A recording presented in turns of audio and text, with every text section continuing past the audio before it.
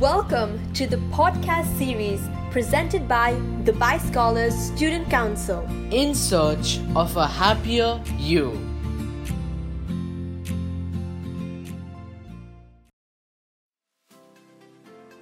In a world of inaction, over-promising and under-delivering, every second man claims himself to be an entrepreneur.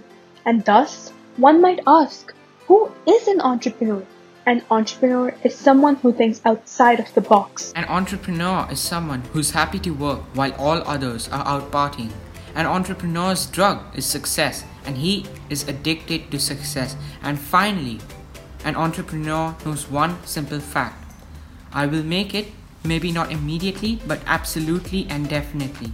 And we are here today to motivate the entrepreneur in you. Hi everyone, my name is Simraan Ajwani and I'm currently an aspiring student in Year 11 who is passionate about business, innovation and fashion. I'm also the Director of Entrepreneurship and Innovation for this academic year. And with me, I have Neel Dhakaan, who is the Head of Entrepreneurship. He has a keen interest in studying business, accounts, maths and ICT. Today, there are more than 400 million entrepreneurs around the world. That means 1 in every 18 people owns a business. So what will make you unique? Is this the right path for you? Let's get a better insight from our guest speakers. I must say that aside from the honor it is to have Priti Malik join us today, we're also super excited and look forward to conversing with her. She is currently the co-host of Virgin Radio's Kris Fade Show, has achieved a lot and is definitely a role model for us. Priti, would you like to tell us more about yourself? Well, what an intro. Good job, Simran. That was really, really good. Thanks for having me. This is super cool. Well, yeah, I'm a radio girl. I've been doing this for a very, very long time now. I got into radio, broadcasting really, when I was about 17 in high school. How old are you? We're currently 15. 15, so not too far off from where you are. That's when I had my first radio internship in my senior year of high school, which is 12th grade in the States. And I kind of realized then that this is exactly what I want to be doing. So in college, I majored in broadcast journalism. And and I worked really hard during college as well, did a lot of different internships. I was part of the radio station at our university, which was not only campus radio, but it was actually a real radio station, a community radio station for the town the university was in. And I graduated in 2007, and I realized quickly that getting a job in New York City, which is where I'm from, was very difficult for a newcomer because New York City is kind of where people go after, giving 20, 30 years in their career, and then they end up in New York City. So I was like, well, no one's really going to hire me on air. And I was really determined to get a job on air, not in the back end, not in the production. I really wanted to be either on the radio or on TV. And that's when I ended up in Dubai. I got the job when I was in New York. I never expected to get the job here. I really just did it as a shot in the dark. And it worked out, and I thought I'd be here for a year, but I've been here now for 12 years. So yeah, here I am. Wow, that's great. Looks like you've got tons of experience we could definitely use some help from. As students, I think many of us can be confused about what we wish to pursue in the future and whether or not it's the right decision. In your case, you initially wanted to be a lawyer, but transitioned into working in the media industry. What brought about this change, and how did you know that this is what you wanted to do? So up until I was about probably your age, about 15, 16, I'd say. About 15, I'd say. I wanted to get into law because I really couldn't think of anything else where I fit in. I'm not a business person. I'm not into all that corporate level type job. I'm not into medicine. I quickly realized that in my first bio class when we had to do our first bio lab. I was like, this is not for me. And I was like, well, I guess I'll do law because I love talking. That was my justification for doing law. I love talking. And so there's a place in New York City called Times Square. If you've not heard of it, I'm sure you've heard of it. But that's where the MTV studios are. And it was literally a live video countdown show. And one of the days we had a half day in school, so we said, let's go into the city today and let's walk around Times Square. I think one of the Harry Potter people were on as a guest or something. So we're like, let's go and see if we can get onto MTV, right? And they would always have like a bunch of people standing on the sidewalk outside the studio, and you can wave at the window, and sometimes they'd come down and ask you a question. So we were just, excited about it. And at the time, one of the presenters on MTV came down. Her name is Hillary Burton. If you know the show One Tree Hill, she plays Peyton Sawyer. So she was one of the people on that show, and she came down and she was doing like a whole piece to camera. And I was just watching her do this, and I was like, wow, that's incredible. And it was literally a light bulb moment for me where I went, that is what I want to do. That needs to be me. I need to be Hillary. And immediately when I got home, I started like researching what all these people on MTV News, like what do they do in college to get to where they are? And I realized they majored in broadcast journalism. So I was like, okay, this is what I'm going to do. I knew in that moment, but I think there's a lot of pressure sometimes to kind of know really early on what you want to do with the rest of your life. And I feel like it's not right, because at 15, you're deciding what you want to do at the age of 45. And you're going to be two completely different people when you're at 15 and when you're at 45. So the best advice that I can give is, if you already know, like in your heart of hearts, that this is what I want to do, that's fantastic. For those who are still kind of searching for what they want to do, the best thing you can do, I feel, is college or high school. Like, take classes. I took an economics class and I knew that wasn't for me. I did, we had to take bio and chem and all that stuff. But in the process of taking those classes, I kind of eliminated. I was like, okay, well, this isn't for me. And that's how I knew. In college, I had a lot of friends who were undeclared majors, which means they haven't decided what they want to major in. And they just took a bunch of different classes. They took poli-sci classes, they took psych classes, they took, business classes, and they kind of figured out that way what they want to do. So I feel like, don't be afraid to try something and fail at it and realize this isn't for me. But if you really, really know, if you can picture yourself doing this for the next 20, 30 years, then cool, go for it. That's great advice for us students, really inspiring and motivating at the same time. You really need to just go for it at times, which brings me to my next question. As an entrepreneur, one constantly has to take risks, and you've made so many vital decisions along your way. So, how important do you think it is to just adopt the go for it decision-making ability? And how does one bring about that rather essential quality? You know what? Your gut feeling, oftentimes, I'd say 9 out of 10 times, is totally right. How many times have you, it could be the simplest thing as, should I wear red or black? And your gut feeling is telling you to wear red, but you end up wearing black and you realize later, I should have gone with the red. So I feel like your gut really does tell you, like that inner feeling really does say, this is the right decision, go for it. I was 22 when I moved to Dubai, and I think if I were to be presented with the same decision now, I would not have moved, because I would have overthought it.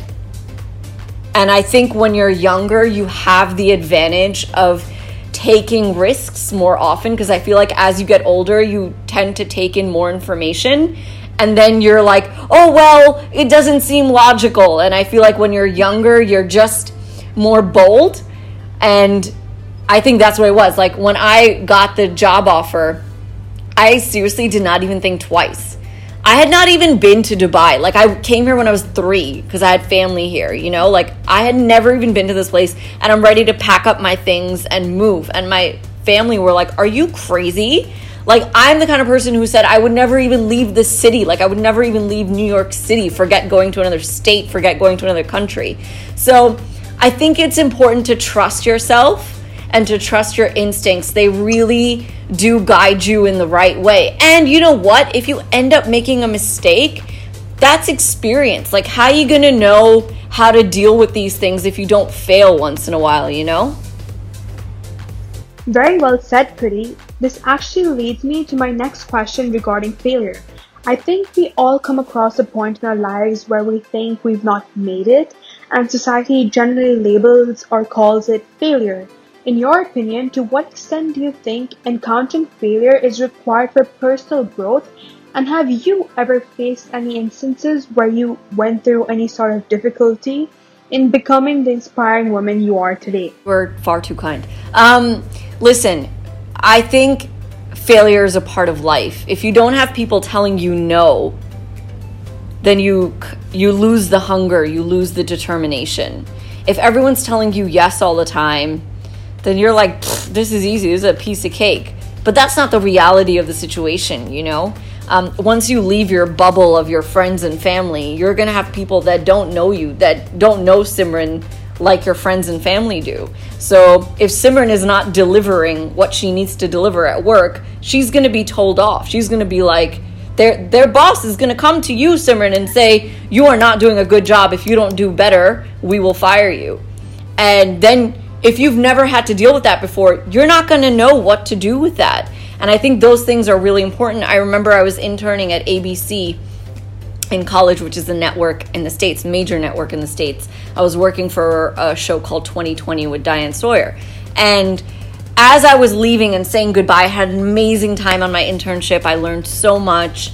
It was amazing. It was getting close to graduation time for me. And I was saying goodbye to everyone who worked in the office, going around saying goodbye. And, you know, as you get close to graduating, of course, the question is always like, oh, what are you going to do after you graduate?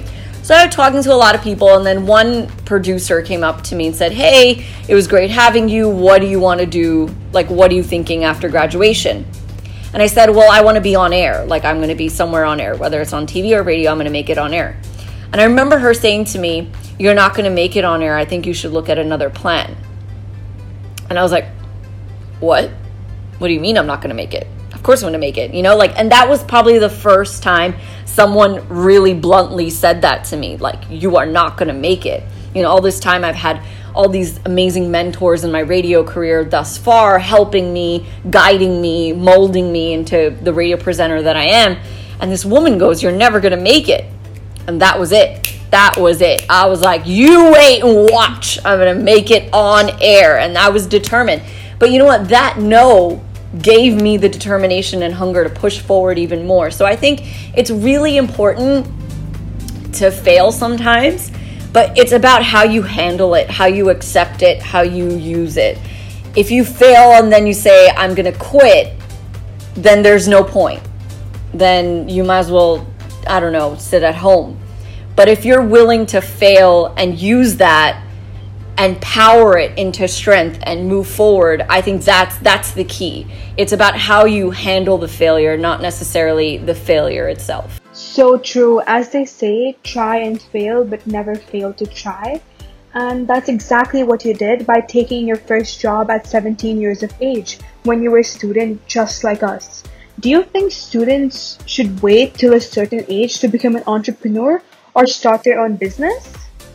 No. Why does that need to have an age limit? As long as you are good at what you're doing, why not? You know, one of my first jobs was a volunteer at a hospital in a maternity ward at the age of like 14. I learned very quickly then I am not going to be a doctor. Like, I am not going to be at a hospital. I couldn't do it. I couldn't deal with it. But I got my volunteer hours. I did it. I stuck it out. I did what I had to do. But I knew then that that wasn't the environment for me. You know, it's, if you are presented with an opportunity, take it. Because I started working in radio in 17, I got a job working as a newsreader in Dubai at 22. When I first got here, I was the youngest on the team. Everyone looked at me like, is she an intern? Because I was so young. But it was because I already had the experience. I had already learned how to do all the things that I needed to do to get to a point. Was I amazing? Probably not at that point because I was still fresh. But I had experience under my belt, which gave me one leg up to the person who was applying for the same thing. You know, so age is not a number. If you have the smarts, if you have the guidance, if you have an opportunity, take it. It doesn't matter how old you are. Now, for obviously, I won't say to someone like go work in a heavy duty garage fixing cars at the age of 14. You're probably not qualified to do that. It obviously depends on what it is, but there's no reason why if you're into engineering and mechanics, you can't be at a garage and kind of see what they're doing and try to learn from it, you know? So I don't think age is a number at all. Yeah, I completely agree. I don't think anyone should ever turn down the opportunity to learn. Thank you so much once again for joining us today and giving us the opportunity to learn. Oh, thank you for having me. I hope you guys had fun or learned something. Yeah, I'm certain we all learned something from your wonderful experiences. That's awesome. Well, take care. Thank you. Bye. That was an informative yet interesting talk with Priti Malik. Moving on to our second guest speaker of the day, Ms. Chanchal Sirohi, a teacher here at Dubai Scholars itself. Ms. Chanchal, would you like to further introduce yourself? I'm an educator for more than 20 years now and proudly associated with Dubai Scholars as business and economics teacher. It had been an exciting journey for over these years. I started my career as a management graduate with an MNC where I worked in the marketing department, and it was a fresh start, or I would say a very good start, as this company was the first to manufacture fully automatic cars in India. However, after moving to Middle East, I discovered my passion for teaching.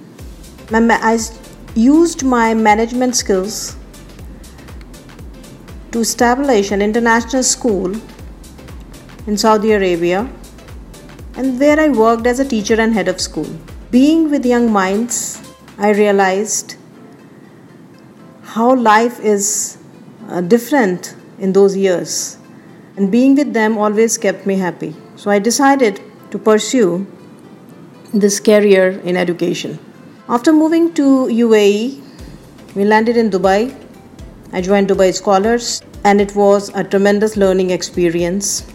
Over these years, I have strengthened my knowledge of understanding learners, the curriculums, different pedagogies, and it's amazing to see how teaching and assessments have evolved over this period of time. I'm a firm believer of lifelong learning, so I decided to pursue an education degree. I enrolled with University of Bath, and I've spent 3 summers pursuing my master's in education, which has now been completed. And it has given me an insight on global education and the current learning practices and pedagogies to meet the demands of new dynamic learner. Wow, miss. Looks like in your case, experience is the teacher of all things. Miss Chanchal, according to you, what is innovation? What is innovation? I have asked this question time and again in my classes from the various students, and I get a lot of expressive phrases, but in my mind, I would say it's an idea. Yes, it's an idea. However, just having an idea is not enough. So I would extend it to an idea which, when executed and implemented, solves a problem. Yes, that's very important. Are we solving a problem? Are we having a method or something that we are thinking can solve a problem? So I always tell my students that innovation is not something very big. You don't have to do something very big. Rather, it could be some very small creative idea which can improve your life. As simple as how you can improve your learning skills, or how can we innovatively design the seating arrangement of a class. It can be as simple as that. So innovation is that idea which can solve a problem and can be implemented. That was some useful information. According to you, what is the greatest asset of an entrepreneur, and why do you think so? The greatest asset of an entrepreneur, I think, is his belief in his innovative idea, which is creative, can be implemented to provide solutions or add value. It is his belief which will make him optimistic and resilient and help him to improvise always until he succeeds. So, improving lives and having that belief that I can do it is the greatest asset of an entrepreneur. Yes, believing in yourself is the first step to success. Thank you so much for joining us and for sharing your valuable knowledge, which was definitely pleasing to hear. Last but not least, let's end with a short piece of advice from our guest speakers. One thing I'll definitely say is I know high school can sometimes seem daunting. A lot of people may love it. A lot of people may not like it. But enjoy every moment that you can because you're definitely going to miss it when it's gone. And that makes me sound old, but it's true. These past minutes have been completely inspirational, mind-blowing and stunning. In addition, we would like to thank the guest speakers from the bottom of our hearts for taking an immense effort and their valuable time to pass on what they have learned as well as to motivate our future entrepreneurs and innovators. Not only are we extremely honored, but today I'm certain we all have learned something new because learning doesn't have an end. Thank you for joining us on this special day, and we assure you that today's discussion will have allowed creativity, innovation, and entrepreneurship to thrive in your minds. And always remember to believe in the power of youth, because if you win, you can lead, but if you fail, you can guide. Thank you for listening. Have a great morning, afternoon, or evening. Thank you for listening to our podcast today. Tune in back tomorrow for a new topic, new guest, and new podcast. Until then, stay home and stay safe.